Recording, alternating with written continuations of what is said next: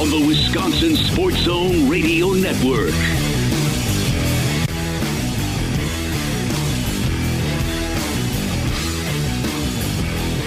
My friends, it was the weekend of the Wildcats. No!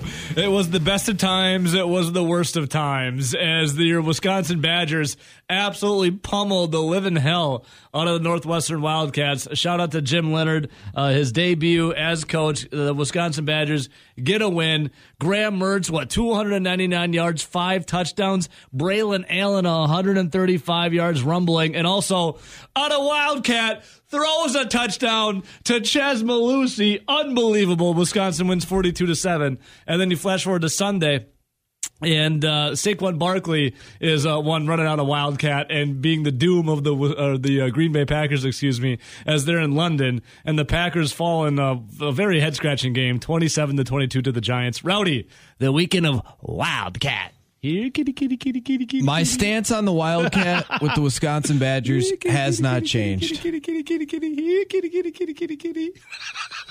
I'm all in, dude. I said on Friday if they run Wildcat more that I'm going to be, someone's got to like it besides Dave from Monona. I'm in on the Wildcat. When Chez Mellusi caught that touchdown pass from Braylon Allen, I'm like, I'm in. I'm totally sold. Now, when it happened earlier in the game, I was out because that play was terrible. But Rowdy, I'm in on the Wildcat. I love it. Bobby Ingram can do no wrong now. I'm so out. You had a schoolyard BS play that went to the house, and then live look into Dave from Monona's living room, and all you could hear was, yeah, it was. Kitty, kitty, kitty, kitty, kitty. Dude, the Wildcat is so hilarious. Like, what are they doing? It's hilarious. Graham Mertz was absolutely balling. No, that's why I don't get it, because Graham Mertz was playing well. Why would you take it out of the quarterback's hands when he's actually playing well? Like, the dude's got 299 yards. He's balling. He's got 5 touchdowns. You're like, you know what's a good idea? Let's let Braylon Allen throw the football. It makes sense if you don't think about it. Therefore, I'm going to like it. And then yesterday, you got a little Wildcat. Packers fall victim to that. Saquon Barkley getting it done. We're going to start with the Packers just because they're up 20-10 at halftime. I blame one person. Matt LaFleur. Yes. Same. Rowdy, same. His game plans. We didn't even talk about this, folks. We didn't even talk about what we're going to talk about today. Rowdy, I'll let you say your piece. I texted my brother, Thor Sanity, yesterday, and I said, I'm going to blame Matt LaFleur till the cows come home, till I'm blue in the face tomorrow. Well, it's the same thing every single time with Matt LaFleur. One, if he doesn't come up with a good game plan, they get housed all game. Yep. Two, a lot of times, if he comes up with a good game plan and they start to really pop off in that first half, the other team makes an adjustment. And you never see Matt LaFleur make an adjustment. Never. And then my final thing. Your last possession of the game, you need a touchdown. It's 3rd and 2. You had 2 opportunities to get 2 yards, and you didn't even run it once. No. I understand if you want to throw it at least once, but not to run it once when A.J. Dillon and Aaron Jones were averaging over 5 yards a carry combined? Yes. Why? Yes, I don't get it either. And then because we've seen how many games have we seen Matt LaFleur in this situation where then LaFleur would get to the podium and be like, "Oh yeah, we should have run the ball. We got away from what we do best." And you know what's even worse is the fact that the Green Bay Packers, depending on when you looked at that line, were favored by 7.5 to 8.5, pretty much the entire week. Yes. So they were heavy favorites, and there's a trend in London where if you're the favorite and a heavy favorite, those teams win like almost all the time. And the reason for that is they think because the one team is significantly better than the other, and it's a short week with weird travel, that the other team has less time to prep. Sure. And if you're the lesser team with less time to prep, that's only going to go worse for you. Yeah. The Packers, of course, are the only team that would start to break that trend. Because what the F did you do in the second half? Nothing. You just this is you what Matt LaFleur. scored 2 points in the second half because the Giants gave you a safety. Yeah, because he ran out of the back of the end zone. Matt LaFleur, boy wonder, once dubbed from some people around here. No. La bum, la dud, la fluke. We got la flounder on Don't here from a forget guy. La fraud. La fraud. Matt Matt LaFleur, this loss is on you. This is on Matt LaFleur. The dude, every time the Packers have a loss, this is what happens. The Packers come out, look like they're going to be pretty good, and then by halftime, the other team has adjusted, and Matt LaFlounder is left plucking his eyebrows, wondering, well, what do I do next? I don't get it, Rowdy. Or the team just doesn't come out good at all, which... Well, that's when all of his game plans don't work. Yeah. See, that's the thing. When his game plan doesn't work, it's a game in which the Green Bay Packers are going to get throttled. And then when it does work, they do look really good. When his first like 15, 20 scripted plays are on point, the Packers look amazing. They're humming. Normally, it'll be at least for that first half because then the second the other coach will have all of halftime to go through, come up with the changes, and then they always do, and then Matt LaFleur never does anything different. And he's just like standing there like he's an idiot, like. Duh. And then it's like they get away from the run, even though again, if you take away Christian Watson's -3 yard jet sweep, yeah. Aaron Jones and A.J. Dillon averaged over 5 yards a carry, and they've been doing that pretty much all season. And then LaFleur will get out the podium and be like, oh, I got to look at the tape again, but I don't know why we got away from it. We should have kept running the ball. Aaron Jones had 13 carries. A.J. Dillon had 6. But, Rowdy, what's the identity of the Green Bay Packers right now going into that game against London, or against the Giants in London? What do you think the identity of the Packers was going into that game? The identity, just don't lose. No, I would say like they're a run-first team, right? Like they're a running team. And then you got Aaron Rodgers, who's known to hit some good passes, still figuring out the offense, with some of these. Do you really think they're a running team? Yeah, I do. How many games have you bitched that they haven't run the ball enough? But every time they do run the ball, they're juggernauts, right? And then we see, like, okay. Yeah, but on the flip side, remember Texas Tech under Mike Leach where all they did was run air raid? Yeah. So they're throwing like 80 times a game? Yeah. If they ran the football 10 to 15 times a game, but they were really successful at it, you wouldn't say that they were a running team. I guess you're right. But, okay, so Packers and first game, Packers, But Vikings. that's what I agree with you, is that they should have ran more. Yeah. But there are times where I think Matt LaFleur falls in love with passing the football because teams think that they're going to run the football. So he's trying to play some mind games. I'm going to trick you. But then he forgets that it's not like he has the 2011 Packers receiving corps. Yeah. So, okay, how about this? All right, Packers, Vikings. Packers lose 23-7. And Amari Rodgers stinks. Yeah, he's terrible. Did he try to pass it to Chai Deguara? All right, so it's 23-7. Packers lose to the Vikings. What's the common denominator here? Aaron Jones has 5 carries. A.J. Dillon has 10. What does Matt LaFleur go out to the podium and say after the Packers lose to the Vikings? Did we really run it that little amount of time? I didn't realize that. We got to run the ball. So what do? They go and face the Chicago Bears. And what happens there? They went 27-10. Aaron Jones has 15 carries. A.J. Dillon, 18. Packers obliterate them with the ground and pound. Okay, cool. All right, then the Packers take on the Buccaneers. What happens? It starts to dip a little bit for carrying the ball, but it's still even. 12 carries Aaron Jones, 12 carries A.J. Dillon. Packers win 14-12. And then all of a sudden, you get the Packers-Patriots. Aaron Jones, 16 carries, A.J. Dillon, 17. All right, they win 27-24. What are we looking at here? When A.J. Dillon and Aaron Jones share equal amount of carries and get a lot of it, they win football games, 27-24. And then you go to London. Again, what happens? Aaron Jones has 13 carries for 63 yards. A.J. Dillon, 6.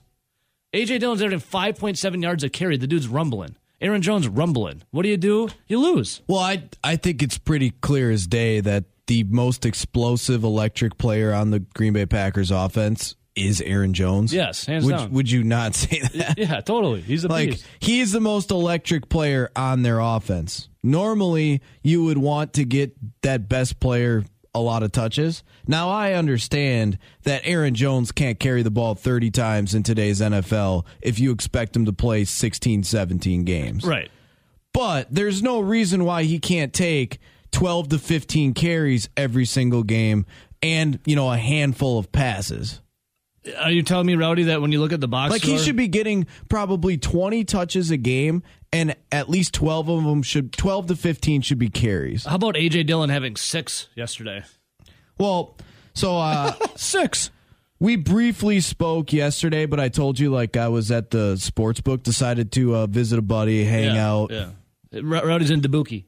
So we bitched that Aaron Jones probably not getting enough touches, especially for how good he is. Yeah. I sat there and watched the 49ers and Panthers game. My Lord, Christian McCaffrey is so good when they actually get him the football. But even with how bad the Carolina Panther team is, and especially some of the guys around Christian McCaffrey, they only gave him like 20 touches. And I'm not talking about he needs 20, 30 carries, but that guy's a guy that had over 1,000 receiving yards as a running back. They still hardly got him the football. The Carolina sucks. I don't understand, Rowdy, when like, okay, so the Panthers, for example, then you look at the Packers. You have a certified weapon in your backfield, but you've refused to use them. So we'll get to comments here coming up from Aaron Rodgers and Matt LaFleur. I don't know. Did you watch? Well, you're probably coming home from Dubuque. So after the game, Rowdy, I was listening to the Aaron Rodgers press conference, and he was basically saying, "I'm not the one making those calls." At the end, when they threw it 4 times, he goes, "I'm not the one making those calls, but I do like them." He said, "I like what was put out there. Well, we run those plays all the time." Too.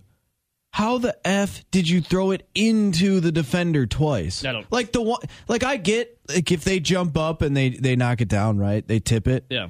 The one hit the guy in like the neck. I know, like. So Aaron Rodgers, we'll get to the comments after the podium. Aaron Rodgers also saying some things about the power of words. He didn't like how some reporters were phrasing questions. Well, it was an interesting press conference from Aaron Rodgers. We'll get to it coming up. But he's basically saying, he's like, I'm not the one making those calls. I do like them, though. We practice those a lot, and we like those plays in practice because I'm not the one making those calls. And then Matt LaFleur was on the podium kind of saying Aaron Rodgers was the one, Rowdy, making those calls. So there's I don't think there's any trouble in paradise, but you look at this team, the Giants team, so many injuries. Daniel Jones is hobbled with an ankle sprain, excuse me. They're in London. The Packers, are favored by, what was the closing line on that game?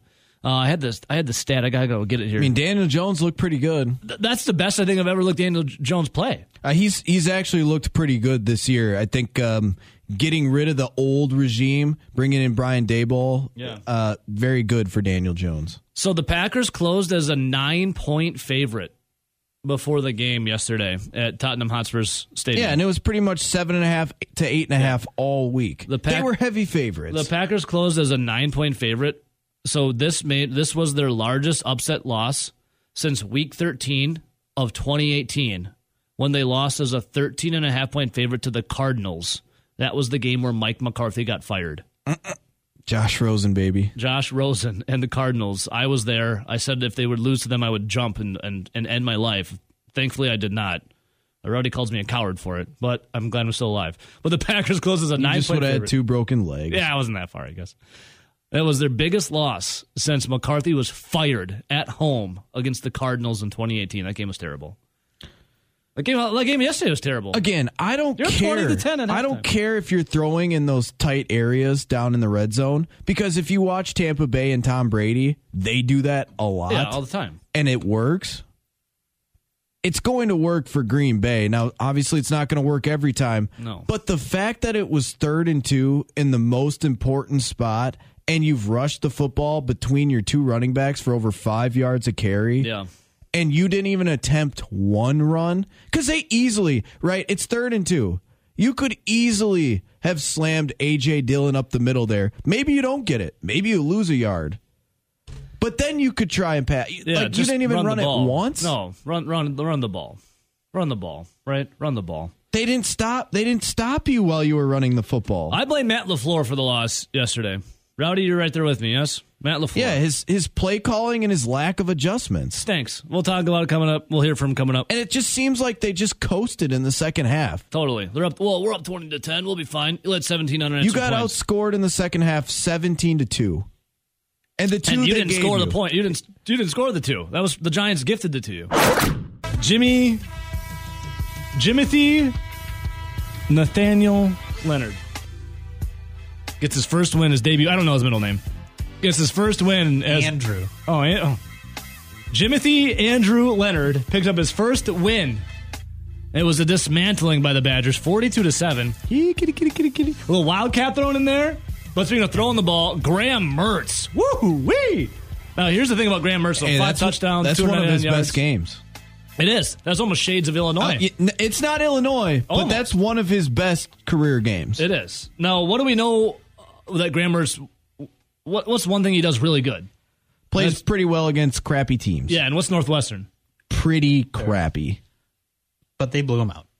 Yeah, and that's what you wanted to see. Right. That's what we wanted to see. Don't complain about a blowout. No, you wanted to see it. You didn't want to see a close game. There was one See, of two throttling. things that I thought could happen in this game. One, they tuck their tail between their legs and get beat by a really bad Northwestern team at Ryan Field, the house of horrors for the Wisconsin Badgers. Or they rally around, whether it be Jim Leonard, Paul Chryst, whoever it is, and they go out there and absolutely smash Northwestern. Yeah. Now, I actually thought the former was going to happen. They were going to lose to Northwestern I because thought the this same. team did not look confident. It did not sound confident. I saw the little Even off clips. the bus rally. Yeah, I saw the clips of them getting off the bus. It literally looked like they were being made to show up and like, all right, guys, get off the bus. Time to go. Yep.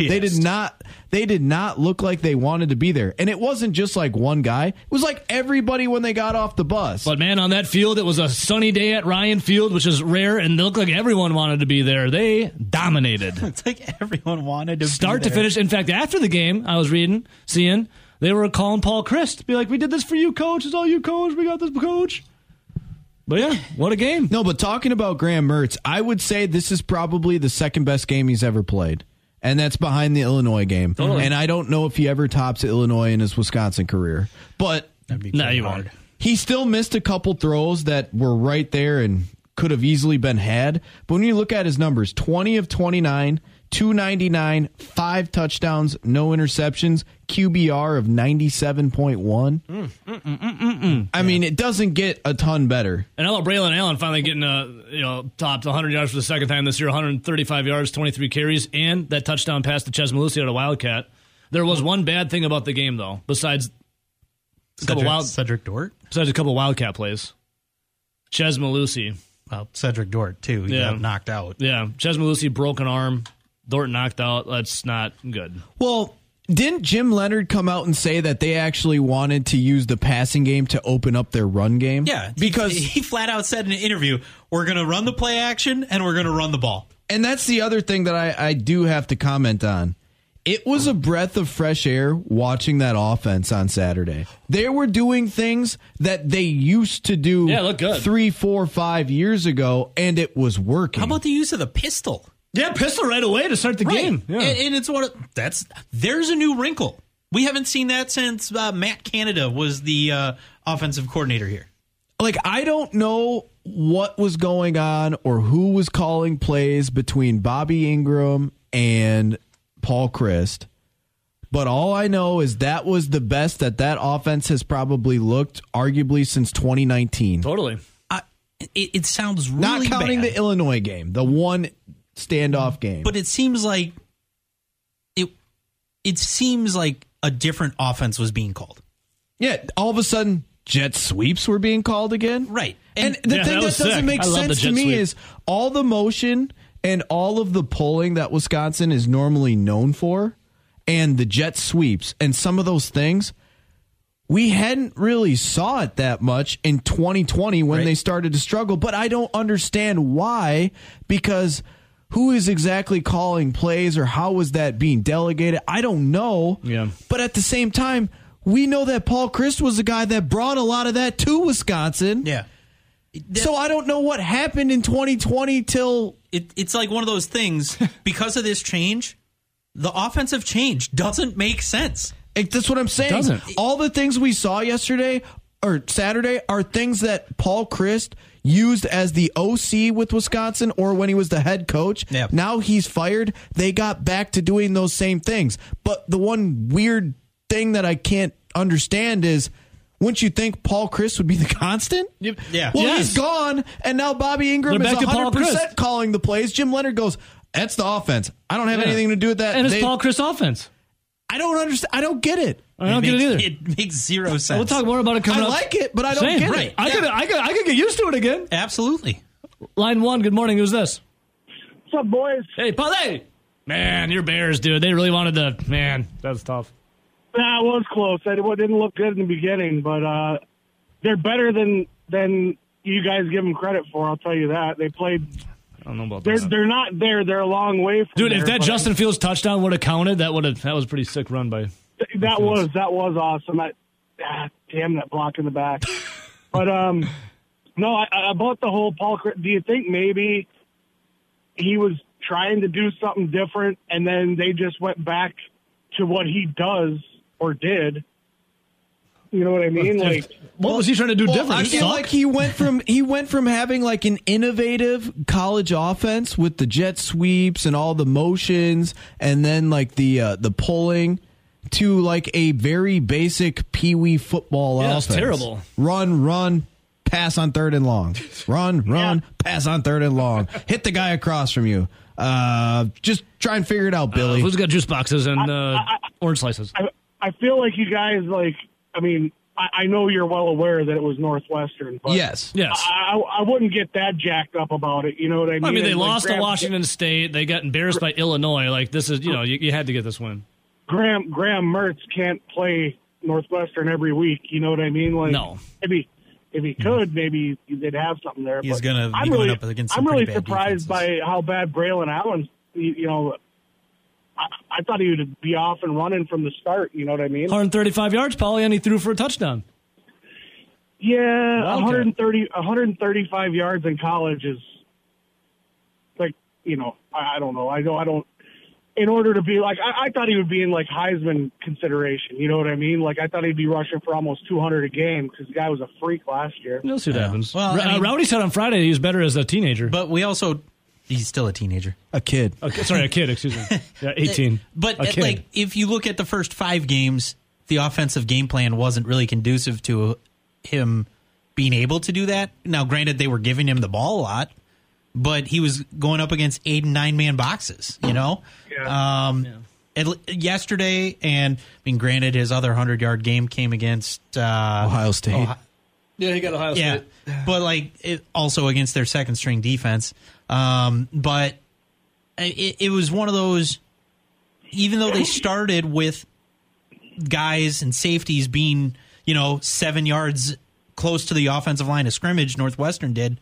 I mean, the first play. I mean, you're talking play action and hitting Chimere Dike for 2 first downs on the first 2 plays. It opened it up for him, and Northwestern's not the greatest run defense, but I mean, you're still able to put up 135 yards. No touchdowns rushing, but still. Yeah. Real quick, Paulie, we're up against break. Anything else? Yeah, I'm heading up to put on a Pauly parlay. Ooh, the Pauly parlay. Throw me some Razor's Edge if you get a chance while I'm driving up now. You do it. We'll do it coming up for you, buddy, okay? I just wanted to let you know that I have the power. You're He-Man. I just discovered this yesterday.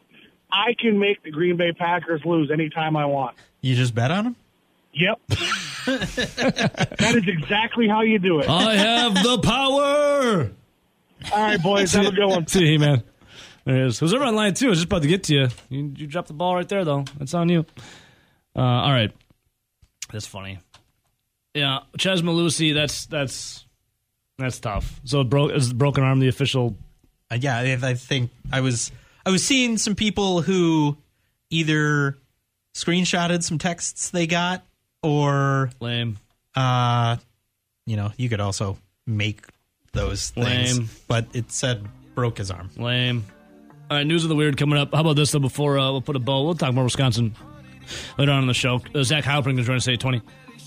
Jim Leonard, 3, the number 3. That is how many coaches since 1936 have won their first Big Ten game after Leonard earned his on Saturday. The others, Dave McClain in 1978, and Rowdy's favorite, and my favorite, sarcasm, Gary Anderson. Vent your frustrations at 608-321-1670 today. Ron is right there with myself and Rowdy. Public enemy number 1 for the loss against the Giants for the Packers for me. is one Mr. Eyebrows, Matt LaFleur. I can't decide if I want to call him Matt LaFraud, Matt LaBum, Matt LaDud, or Matt LaFlounder. I'm not sure which. Matt LaFleur, and then Ron also said Joe Barry needs to get his berries checked. Rowdy, where are you standing at with this anger for the Packers? I just think it's really concerning that since 2019 when Matt LaFleur took over, we have the same conversations after games like this play out. Yeah. It's always, well, we needed to make adjustments, or this is on me. I didn't do this. I didn't do that. I wasn't prepared. My game plan was terrible. It's always the same thing.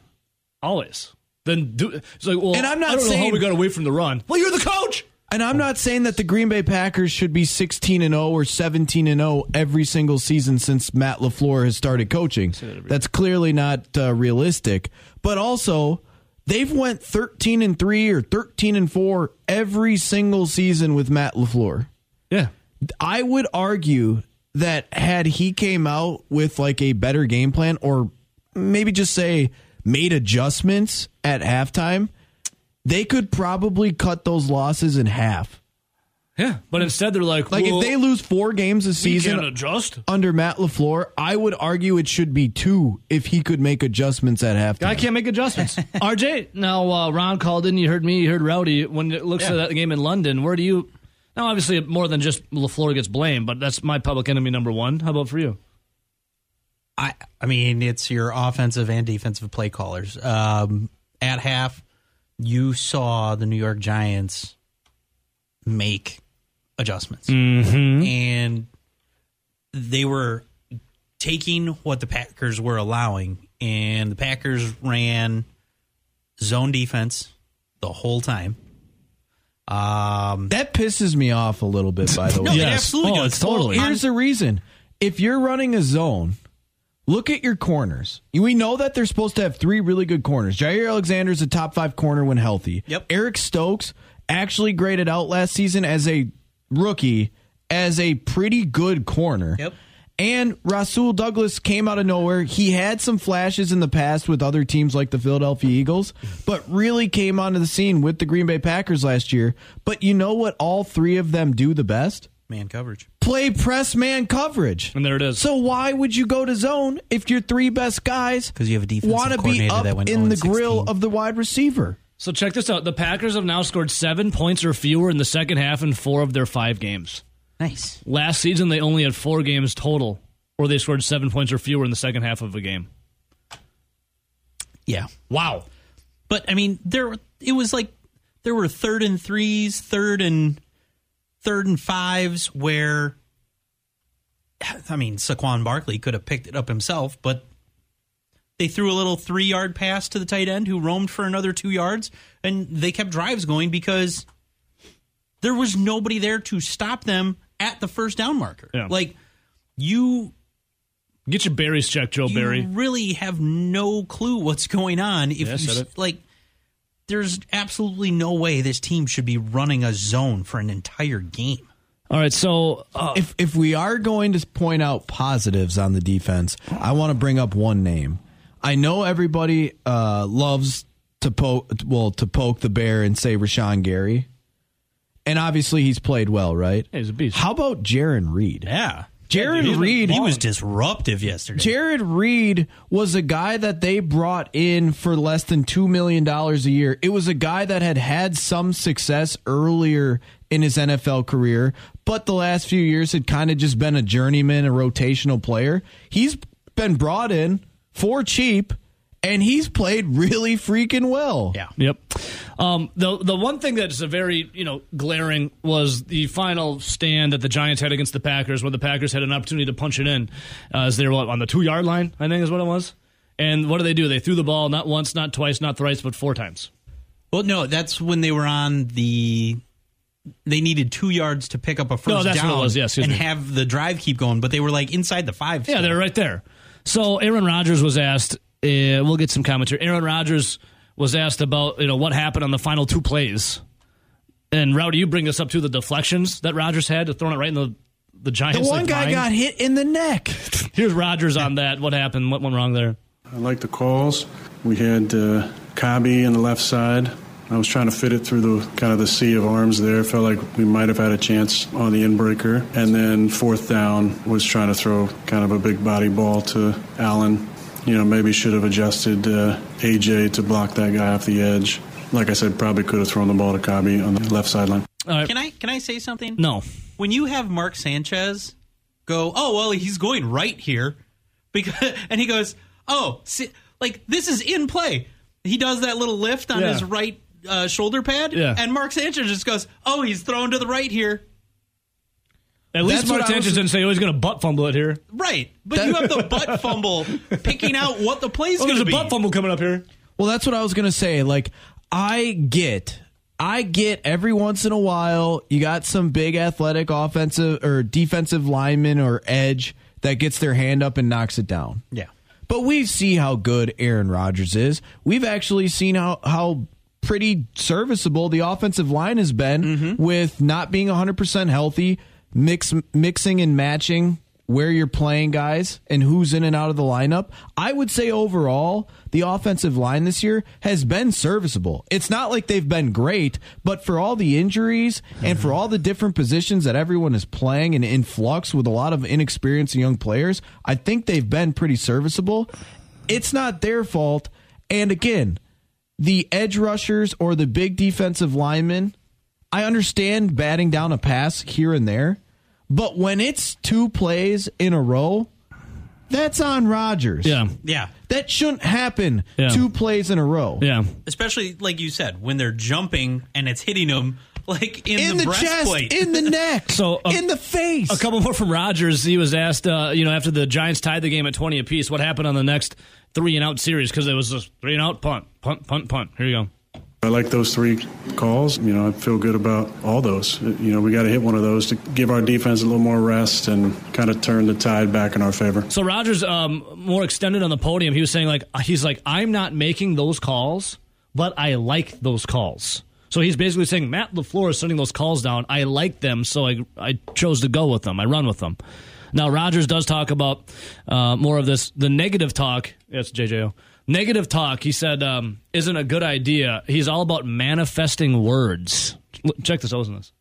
I understand there's a reality in this game, but there's a win and a loss every single game. But there's also a reality in life that what you're putting your energy towards, that's where your focus is going to go. So I'm not going to address prospects of losing up here other than we just lost this game. And that was him asked about, if they've afraid they might lose to the Jets coming up here. But on the game itself, offensively, they have yet to put 2 halves together. Rodgers asked about that.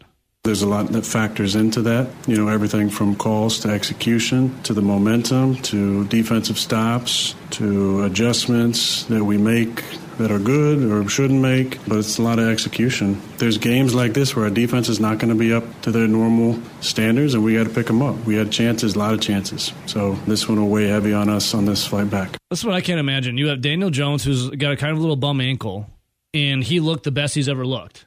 17 unanswered points. Well, if you have a guy that's got a bad ankle, and we know that Daniel Jones is a guy that actually succeeds when he's moving around, when he's kind of being elusive in the pocket or even running the football, wouldn't you want to test that guy? Yes. Because wouldn't you think that even though he might play some of his best football when he's out on the outside of the pocket moving around, don't you think that if your ankle's really bothering you, that you're probably going to want to stay in the pocket a little bit more? Yes. Just because it would make you feel a little bit better? Yeah. Wouldn't you want to get pressure on that guy? And not only get pressure on that guy, but make that guy have to move around and run more on that bad ankle? That would make sense to me, Rowdy. I feel like they didn't bring enough pressure on Daniel Jones. We'll get the comments about that from LaFleur on the way. Rodgers talking about the Packers. I know they're sitting at 3-2 right now. How does he feel about the green and gold? We get to handle adversity a little bit better. We're a little bit of a roller coaster team at times. Our best teams have been a little bit more steady. So we got to find that rhythm and that steadiness. We got to get back and get healthy and get rested. We got a home game that we'll probably be favored in against the Jets. And we got to go back and refocus. And Rodgers is no longer addressing the prospects of losing. As he says, he does not want those manifestation of words out there. Big believer in it. Real quick before the phone calls here.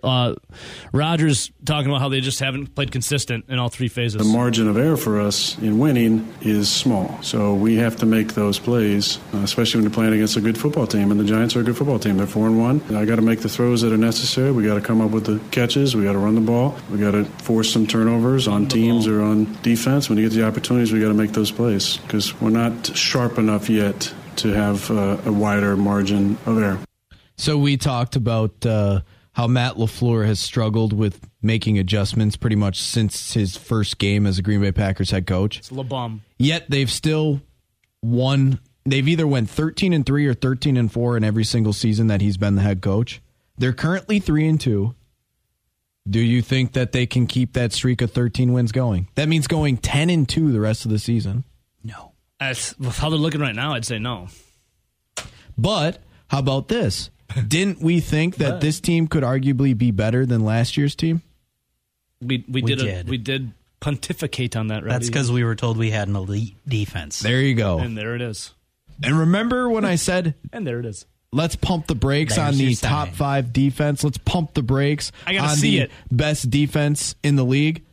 I do have to see it. And guess what? Through 5 weeks, I ain't seeing it. Joe Barry's defense right now doesn't have berries. I haven't looked at where they actually ranked, but I would say I don't even think this has been top 10 this year. Let's get the research department on it. In the meantime, let's go to the phones. Line 1, good morning. Who's this? Hey, good morning, guys. Corey. Oh, Corey! I'll be quick and then let you get going here. So the question I got is on offense, who is your best playmaker? Aaron Jones. The other Aaron. You're correct, Rowdy. So the next question I'd have then, probably your top 3 would be like Aaron Jones, the Lizard King, and then maybe A.J. Dillon on the outside kind of looking in. Why has Aaron Jones only got 13 carries yesterday? That's a great question.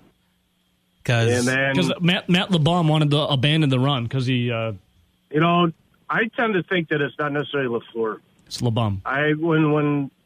Whatever. When Rodgers comes out, he's like, I like these calls. That's very open-ended. Because I have a feeling he's changing these calls at the line. Well, LaFleur runs a lot of RPO. Because it doesn't make much sense to me. It's just a casual fan that's watched football for most of my natural life that after your defense just got abused, let's just call it that. They were abused for that 8-minute, 15-play drive. That was like going to the dentist and no Novocaine. The real time on that was probably 35 minutes. I listened to it on the radio. Right? Yeah. Your offense has been sitting on the sidelines for real time over a half hour. You decided to come out and chuck the ball 3 times deep, give these guys no rest on the sideline at all after they basically just ran a marathon and got their asses beat, let's be honest, down the field. Mm-hmm. And then you got to come right out. And what happens? They give up the game-tying touchdown drive, which we all kind of expected. When I was listening to it on the radio, because I don't have NFL Network, they pointed out, like, this is not good. Larrabee's like, we got to get these guys a rest on the sideline. Yeah. The Rock was like, yep, this ain't good. What happens then? They come out, give up the 60-yard go-ahead drive, and then they finally start somewhat playing intelligently again on that desperation drive. But by that point, you've given up so much time in the fourth quarter, you got really nothing left. You don't have much time left. It's like internally screaming into the abyss with this team. Something we were talking about all show is the Packers effing losing in London. It was just started out good. Packers up 20-10, right? And all of a sudden, Daniel Jones looks like the second coming of, Christ. And the Giants have 17 unanswered points. They end up beating the Packers in what was kind of a mind-numbing, shocking kind of way, as the Packers literally got away from what was working best, running the football. Run the damn ball. Their defense had no berries, Joe Barry's defense, and it's just like, what's going on? So, Rowdy, some of the stuff we were talking about, the final 2 plays on the Packers drive that came up short, it was all passes, no running the football. It was all break, no gas. Matt LaFleur was asked on those final 2 plays what was going on. Take a listen. We had a run-pass option on, and they loaded the box and went cover 0, and we figured that's what they were going to do, and unfortunately had 2 bad passes. And those bad passes were pretty bad, weren't they? Like, it was like, Rodgers, what are you doing? And I was saying earlier, like, I understand occasionally having a pass bat down or occasionally having like a edge or a defensive lineman make a nice athletic play and knock a ball down. But for it to be 2 passes in a row, and it wasn't like some guy made some miraculous play where they have like a 40-inch vertical and got up that high and knocked it down, right? Yeah. These were thrown right into their neck and chest and shoulder area. Like right there. Like, what are you doing? That's on Rodgers. It is. Especially. Majority of the game, though, I blame Matt LaFleur. Yeah, well, the game plan and the play calling in the second half was ridiculous. Yeah, that is on LaFleur. LaDub. I also think that Aaron Rodgers has to hold a little bit to the fire as well. Totally. And the reason being is because he missed some throws. Again, because those last 2 plays threw it directly into the defender. Some people would argue that, hey, maybe he was actually changing some of the plays. I don't know. I don't think we ever really know unless we verbally see him up there changing the play and you can tell that he's saying things. Obviously, he has little things like we mentioned earlier where he tugs on his shoulder or he kind of does something with his eyes. Yeah. I don't exactly know 100% when he's changing the play. I don't think anyone watching does. No. And Matt LaFleur. I would say if I had to offensively blame somebody, I would go 90% Matt LaFleur, 10% Rodgers. Yeah, I'm right there with you. Matt LaFleur just literally cannot adjust when the other team adjusts. Matt LaFleur, I thought everyone else looked good. Yeah, we'll get more into it coming up. Here's more from LaFleur on lacking balance with the offense. 39 passes, only 20 runs. We had a lot of run-pass cans, and they played a lot of single high and manned us up. And, do you want to run into a loaded box or you want to try to get it through the air? And unfortunately, that didn't work for us. So, like I said, give credit, Winks, a guy I got a lot of respect for, and he outcoached us in the second half, and they outplayed us. So also when it comes to running the ball, a lot of people are like, why don't you just run the damn ball? Aaron Jones was averaging 4.8 yards per carry, A.J. Dillon 5.7. Here's LaFleur, and if they lost their, identity of running the ball. When the results don't go your way, it's only fair. You could argue we scored no points in the second half. So obviously the plan that and the play calls that I gave weren't good enough. Weren't we just literally talking about all show of how LaFleur never adjusts his plan? He just said it at the end of the clip right there. I mean, he literally just said it. Here. When the results don't go your way, it's only fair. You could argue we scored no points in the second half. So obviously, the plan that and the play calls that I gave weren't good enough. You know what else wasn't good enough, Rowdy, is the defense. Well, I think overall on offense, outside of Rodgers on some of those passes and plays, maybe he changed, maybe he didn't. Maybe it was just LaFleur not calling a good game. I thought overall, they played well. You mentioned it. Aaron Jones and A.J. Dillon combined to rush for over 5 yards per carry. Both of them, when handed the football, ran well. Mm-hmm. Then you look at the receiving corps. Randall Cobb played well, had a hell of a catch on the sideline. Yeah. Like, Allen Lazard did what he was asked to do. Same with Romeo Doubs. Same with Big Bobby Tunyon. I don't think there's anything I could really argue with from a standpoint where, oh, well, we need more out of Randall Cobb or we need more out of Aaron Jones. I think they all played decently well. They totally did. Offensively. It was just all of a sudden, you're not putting those guys in the right position to come up with big plays, or you're not calling, like a good game plan where all of a sudden you throw 3 balls deep. And does he come up snake eyes? You chuck 3 balls deep, and now you're punting. Like, what the hell is that? Yeah, and you need to give your defensive rest. That's why you rely on AJ Dillon and Aaron Jones. So LaFleur was asked on the defense in the second half, what happened? I got to go back and look at the tape. It seemed like there were some timely, costly penalties on our part that gave them, life on some drives, and you can't do that in this league. Yeah, there's some big penalties that cost the Green Bay Packers. Aaron Rodgers was talking about just how they're not good enough yet, because the NFL is all about a few handful of plays, which makes a difference, and they're not good enough yet to have extended plays. It's a tiny little bits of plays will come and bite them in the ass. We mentioned this earlier in the show with RJ, but I think it needs to be said again. I don't understand. Have we not seen the Green Bay Packers, when they play zone coverage, get exposed? Every time. Look at what Justin Jefferson did to them week 1. Now, granted, Justin Jefferson is probably a top 5 wide receiver in this league. Yeah.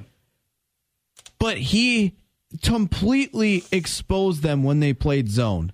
And then I was talking to you and RJ, and I go, look at the 3 corners that they have. Jair Alexander is top 5 corner when healthy. Rasul Douglas has had moments in the NFL previous to his stop in Green Bay, but he has really shined in Green Bay. He had a lot of costly penalties yesterday, Douglas. And Eric Stokes, just in general, as a rookie, graded out Pro Football Focus-wise as a really good corner, especially for a rookie last year. Mm-hmm. All of them play really good man-to-man press coverage. When Jair Alexander's at the line of scrimmage, he's literally nose-to-nose with the wide receiver. Same with Rasul Douglas. Yeah. Why all of a sudden are you giving 8, 9, 10 yards of cushion playing zone when your guy's best thing is playing man-to-man? It's almost like, remember how they play like a prevent defense or like a shell? Oh, my God, yes. And they used to let teams in the McCarthy era go right up and down the field like it was just nothing? Torch them up. Why would you play zone and back off when you have junkyard dogs at corner that want to get up in the receiver's face, jam them at the line of scrimmage? It hasn't worked this year. No. I don't get why you continue to play zone. And it's not like we're talking about Justin Jefferson running wild or Adam Thielen. We're talking about the best 3 wide receivers on the New York Giants being out. They didn't even play. They're like all bums. And then the other 2 guys, they were nursing sore hamstrings. And then you have like a young Davis Sills. It's like, this is not even a good receiving core at this moment in time that you're facing, yet you're still playing zone. Why don't you just let them dominate the guy across from them? And Rashawn Gary, again, was getting pressure. He was getting into the backfield at times. Jaron Reed has been really, really good, especially for the signing that they've had. Signed him for less than $2 million. He already had 3 sacks. Like, I thought overall the defensive line was all right. I know Quay Walker is going to have some growing pains. Devondre Campbell hasn't quite been the guy he was last year after he got that contract. And that was a question mark that we brought up earlier this year. It's like, is he a one-hit wonder? Can he do it again? Because he was a very average player every single stop, every year of his career until last year. And he's kind of regressing back to that mean. Still better than what he had been at some of the stops, but not what he was last year. And that's what you kind of paid him to be. But they need to stop the run. They do. A lot better than what they're doing it. And they have the players to do so. That's the frustrating point. Yeah. LaFleur was asked also, what went wrong? What was their biggest downfall against the Giants in London? Everything. It wasn't good enough. Again, give New York all the credit. Mike Kafka, Brian Daboll, their players going out there and coming up with a good plan and then out executing. That's what happens in this league. And if you don't come ready to play, and not that we didn't come ready to play, but they obviously out executed us in the second half. And like I told our team, it's just disappointing, but we can't let one loss compound into another. Again, it goes from LaFleur talking about getting out executed in the second half because they made adjustments. What did LaFleur do? Didn't make adjustments. Stuck with this dumbass game plan. This is what happens to LaFleur every time that they all of a sudden face adversity. They kind of shrink up, and all of a sudden he gets Rodgers, go throw the ball, or let's abandon the run altogether. I don't understand it. Matt LaFleur, the status of his team, they're 3-2. So what are they like through 5 games? Well, certainly there's been a lot of struggles, and that is this league, and we just got to be more consistent because there's some moments where we look pretty good, but we have yet to put together a complete game as a team. It's like every game has been one good half. That's not good enough in this league. You got to play every play like it's your last, and if you don't, you get your ass whipped. I disagree with one thing he said there. What's that? It seems like we can only put one good half together. I would say for most of these games. Now, I would say they did play good for a half against the Giants. Yeah. I would say most of these games they only play good for one quarter. I totally agree with you on that, Rowdy. What game have they put together 2 good quarters? Two good quarters from both sides of the football. I think you could argue maybe just one, and that was against the Giants. Yeah. Like, think about all their other games. I don't think they're still struggling. I don't think they played a good quarter, both offensively and defensively, in the Vikings game. They had that one really good second quarter against the Bears. The Buccaneers, it was right out of the gates. Yep. The And first then quarter. fizzle. The Patriots, that was probably a half. And then the Giants. Like, at best, they've played a half of football, a good half of football. Yeah, I agree with you. We got Zach Heilprin, our sports director, coming up. And that was maybe, I think you could only argue that they played a good half of football in one, maybe two games. Everything else, it's been one I think it's just been a singular quarter. quarter. What a whirlwind of Wisconsin sports. I don't want anyone else manning the ship than our Zach Heilprin. Good morning, Zach. Hey. Good morning. What's going on, brother? How Nobody? we living? Nobody? Nobody. You of the SS Wisconsin, Zach. All right. All right, so a lot of stuff has unfolded in this last week and a day now. So, Zach, let's just start with the win on Saturday. How about the debut of Jim Leonhard? They go down there and just obliterate the Wildcats. What, Rowdy, the second best game Graham Mertz has ever had, we're saying here, outside of Illinois? I would say so. Zach, Graham Mertz, he does one thing and one thing pretty good usually. That's beat up on the bad teams. How much do we take away from this win, though, of Graham Mertz taking down Northwestern with, 299 yards passing and 5 tutties?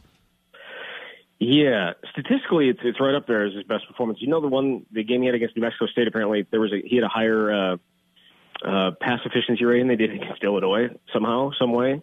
So Saturday though, amazing for the offense. We saw some new things, a little bit of pistol, a lot more RPO, that type of stuff, and I think Graham Mertz really benefited from it because the footwork in those situations is not nearly as I wouldn't say complicated, but not nearly. It's probably more familiar to him. It's kind of what he did in high school. So. What I'm saying is, like, what he was able to do, I guess, whether it's Northwestern or anybody else, the balls that he threw, for the most part, outside of the first drive, were right where they needed to be. They were accurate. They were great passes, allowed guys to run with the ball afterwards. So even if it's not Northwestern, that's really good. But the offense, obviously looked a little different. And I love that Wildcat, too, dude. Without Paul, yeah, right?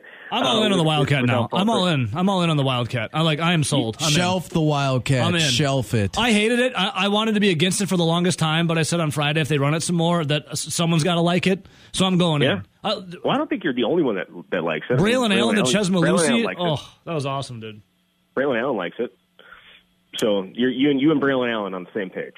So speaking of the offense, well, that's good. Braylon Allen, Ebo, And- Dave from Monona, hell of a trio. Yeah, you can join Zach.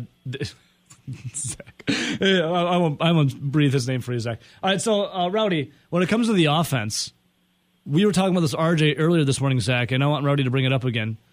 What were you saying about Paul Chryst pre-2020 and then the offense now? Well, I feel like we watched such a stagnant offense since 2020 where it was just basically running the football, first, second down, getting into third and long. There wasn't a ton of play action. You never really saw a ton of motion. The jet sweeps were way down. But Paul Chryst was the guy that started running all of those as the offensive coordinator, and then more when he became the head coach earlier in his tenure. And then all of a sudden it just kind of went away and it just got really stale. He leaves, and all of a sudden they bring it back. It doesn't make sense. You know what? I think it's having Bobby Ingram there, fresh eyes in terms of, yes, he watched the last 2 seasons of Graham Mertz, but he wasn't living it day to day, and Paul Chryst was, and I don't necessarily know if there was the trust there to have him handle all those things for whatever reason. Maybe just because of what 2020 was, and some of the struggles they had that year, whether it was getting the play in or otherwise. I think it's just a bunch of fresh eyes and allowing Graham to just go out there and play instead of worrying that he's going to make a mistake here or make a mistake there, just going out there and letting it go. But I think it's probably overblown a little bit too much. We've seen jet sweeps, we've seen motion, but you're right. The play action, I think Graham had thrown 6 play action passes all year, or maybe it was either 6 or 9 all year. And he had one of those totals on Saturday. So certainly play action was brought back into it more. And then, running things out of the pistol, running things out of the shotgun, which is a little bit, again, and it's not they haven't been doing that stuff, but Graham continues to be a little bit more comfortable in there because it's what he grew up doing. And so I think that all plays into it, Rowdy. But, it certainly was a different looking offense. It felt like there was a little bit more diversity in the different formations that they were willing to run. They ran on first down 9 times. Or I should say, excuse me, they passed on first down 9 times. 6 of those came in the first quarter. So, they got Northwestern on the heels a little bit. See, this is the one thing that actually does bug me about Wisconsin football and their There's only one thing? There's only one thing that bugs you about Wisconsin football? I said this is one of the things. When he says that, there's many more. Yeah. And it has to do with the quarterbacks. And we always talk about, as Wisconsin Badger fans and the Wisconsin Badger program, that they want to beat Ohio State. They want to try to become an Ohio State or a Michigan and be on a tier 1 because they're always seen as a tier 2. If you're going to actually beat Ohio State and beat some of these bigger ranked blue bloods, I feel like you can't do that with a quarterback that just plays within, here we're going to hand it off 70% of the time, and then we'll do a couple play actions. But no, don't throw it more than 10 yards. The Wildcat now. We got to keep it short, efficient passes. If they have a talent like Graham Mertz or like a Jack Cohn or some of these other guys that they've had in the past where they've really kept the training wheels on, if you really think you're going to beat the best teams in the country, you got to unleash them because you're going to live or die with the quarterback. You can't beat these great teams strictly running the football at 2/3 of the time. An example. Yesterday, the Buffalo Bills were huge favorites against the Steelers. Of course, Kenny Pickett is a rookie and he's going to throw picks. But you got to keep throwing it with them because you're not going to beat the Buffalo Bills running the football. I mean, you may. I mean, playing ball control. I think that is sometimes the idea. I think that's sometimes the idea with certain coaches trying to limit it. And I think Paul Chryst abided by this a little bit. It's funny because he wasn't like this at all when he was an OC. But when he turned into a head coach and he has to worry about a whole lot of other things, he kind of turned into that guy. But either way, I agree with you. Cool. I agree with you in terms of the quarterback needing to be able to throw the ball around. And I wonder if Chris McIntosh agreed, even though he said he wouldn't, the success of the program and like the specifics of the program he wouldn't get involved in. But I think maybe he kind of might have agreed. He said they want to win championships, and the way that they're playing ain't going to win championships. So maybe he agreed with you, and I certainly agree. I don't think running the ball into 8-man boxes on first and second down is a smart thing to do. So yes, play action, whole bunch of different things. Like you have the ability with this offense to do a whole bunch of different things that all look the same, and it can be confusing to a defense. And it felt like they kind of were not doing that these last 3 years, starting in 2020. Yeah. So, yes. So, Zach, let me ask you this on the defensive side of the ball. Now, last week we were wondering if Nick Herbig realized that Paul Chryst was still alive. Because a lot of things on Twitter and some of these players, especially Herbig, it felt like it was a eulogy every time he logged on to Twitter or had something to say. It's like he's crying at the podium, and it's like he's had gone to the great offensive coordinator booth to the sky or head coaching gig to the sky. Nick Herbig on his emotions after the game, quote, "I lost one of my best friends that I saw every day. I talked to him last time on the phone before the game. I miss that guy for sure. I know he was watching us today though. And if he's watching this now, I love him. I love you, Coach." Again, it's like a connotation of like a eulogy. Like Paul Chryst died. He's alive. But Zach. Well, yeah, what were you going to say? No, go ahead. No, I was going to ask, how big of a game then that was for the defense to finally, and Herbig had a big game too. Like, is this a sign of the defense actually getting back to what we know about Wisconsin defense, is actually hitting guys, tackling guys, and being stout?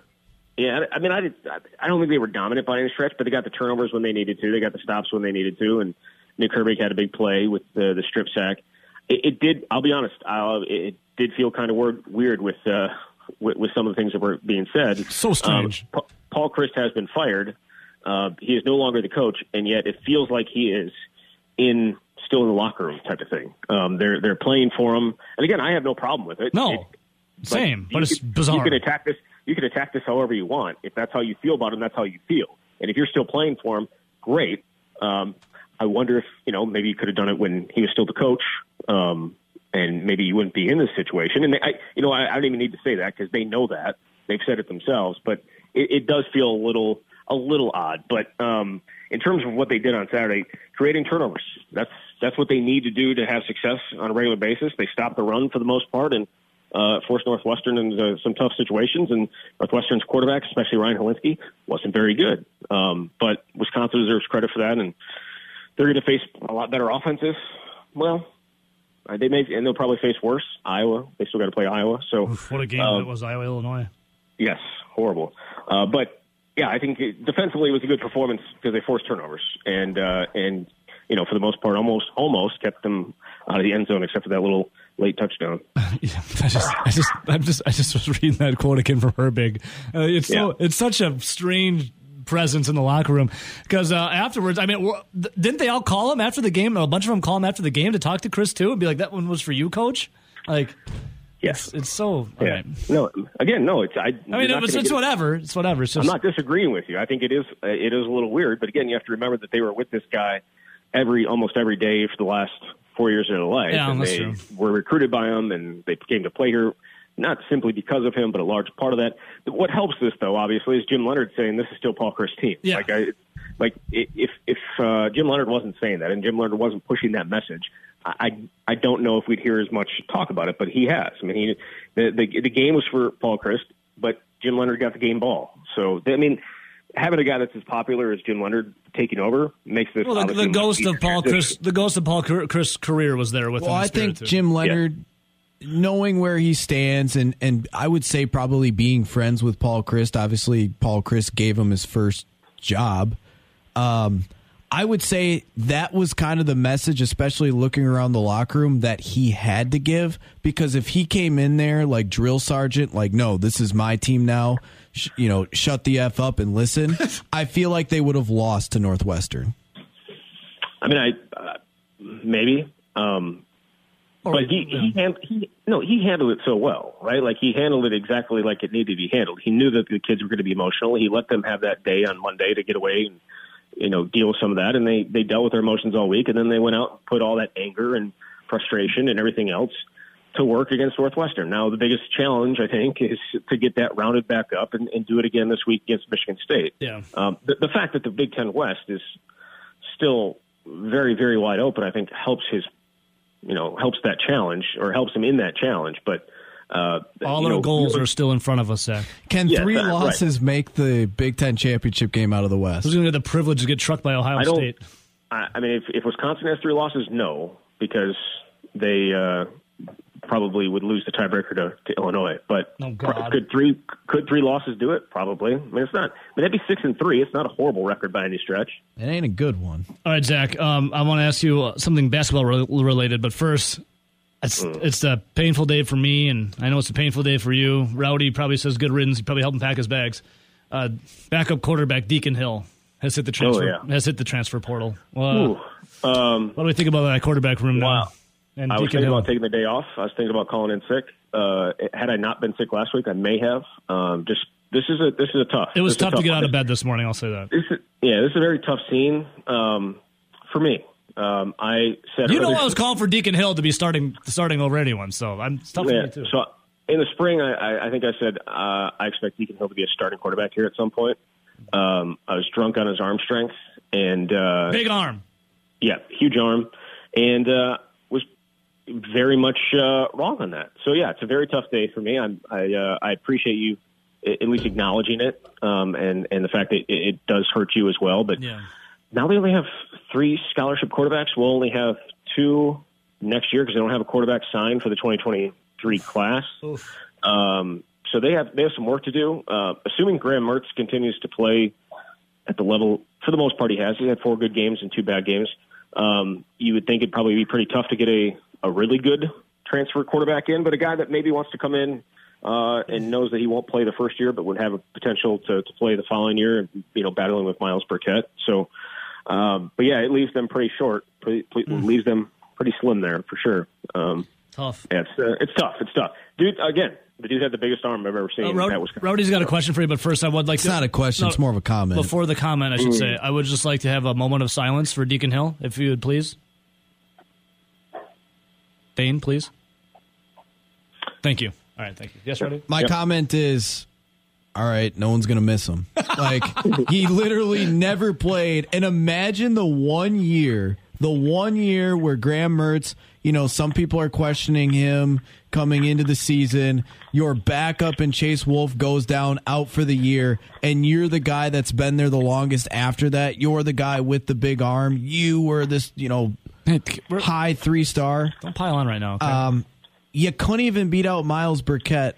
And then Miles Burkett came out and played pretty damn well in that New Mexico State game in which he got some mop-up duty, but played well.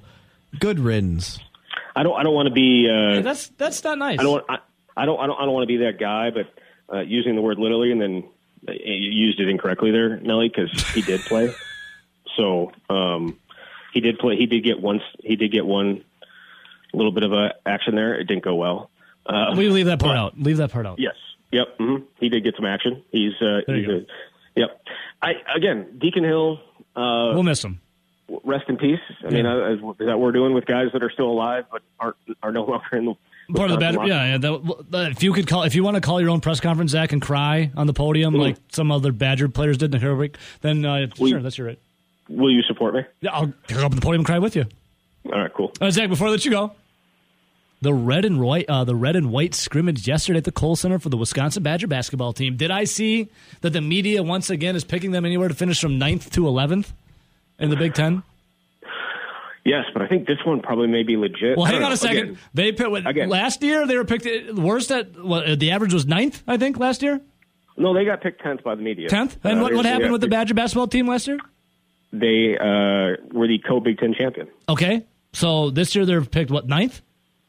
I haven't seen. Is that what they are? I haven't. I think that's what I saw. 9th. Yeah, so I haven't seen it. I didn't get to go to the game yesterday, so I don't know. But it looks. I mean, look, they have a bunch of new faces. We saw a couple of them yesterday in the red-white scrimmage. Max Classman, and then Connor Essegian were their leading scorers. I think Connor Essegian is kind of the one that probably people should be the most excited about, just because he's a true freshman. He's coming out of Indiana. He's one of the best scorers in that state in its history, which is kind of saying something.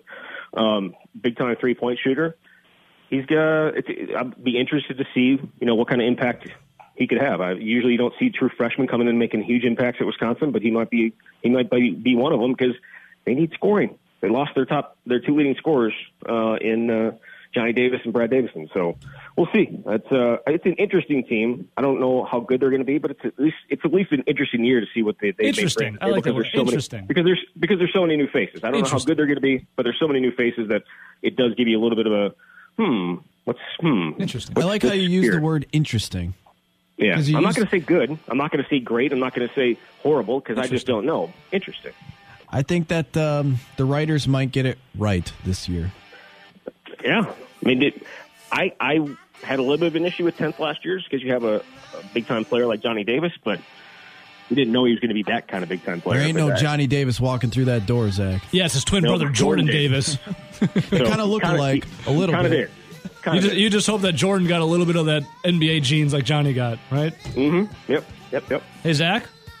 Mm-hmm. Let me know when the Deacon Hill press conference is going on. You and I can cry together, okay? I'll hold you. You hold me. Sounds good, man. Thank you. All right, see you, Zach. There he is. Tell Dane we said hi to. Who's a good boy? Oh, there he is. Rowdy?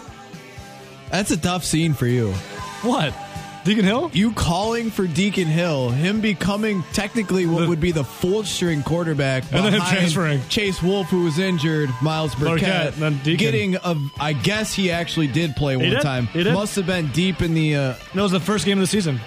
Yeah, I must have been deep in the seas of addiction on a Saturday because I didn't even see that. Hey, listen, I didn't see him play either. So. Sorry if I missed his one play. I didn't see it either.